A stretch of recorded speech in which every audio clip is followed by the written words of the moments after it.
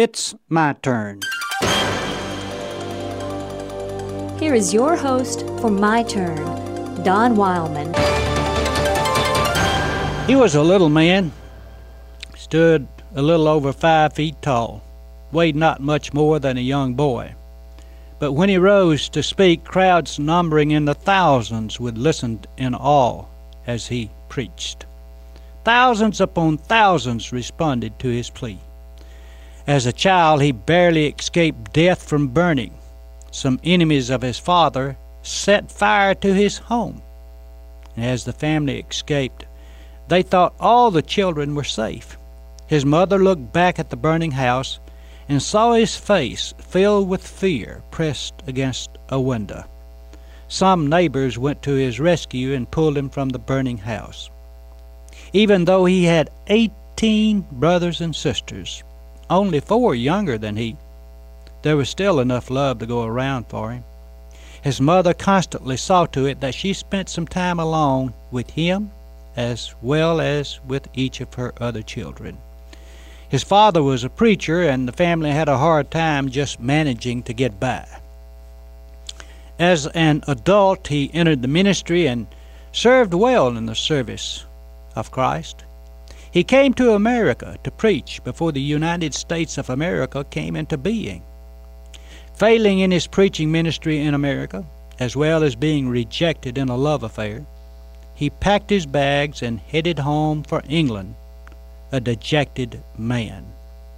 Soon after he had returned to England, he had an experience with the carpenter of Galilee, which was not only to drastically change his life, but altered the lives of millions of other people around the world. He became so fervent with his preaching that one of the churches where he preached informed him that he was not to preach in the church again. The church was like most of the churches in England at that time, cold and formal. It wasn't long before he received notices from other churches in England that he was not to preach in them again either. And in time he found that all the churches were closed to him, and the Church of England, of which he was a member, no longer had a place for him. He was invited to preach in the open countryside to the common folk, but declined. He thought it beneath his dignity and the dignity of the good news he preached to preach in the open air. One day, however, he swallowed his pride and went into the open air to preach. It was the beginning of a way of preaching which he would follow for the rest of his life. Not only did this man influence the religious life of England, but he also fought for and helped secure better social conditions for the poor people. His followers wanted him to withdraw from the Church of England and begin a new movement, but he never consented to it.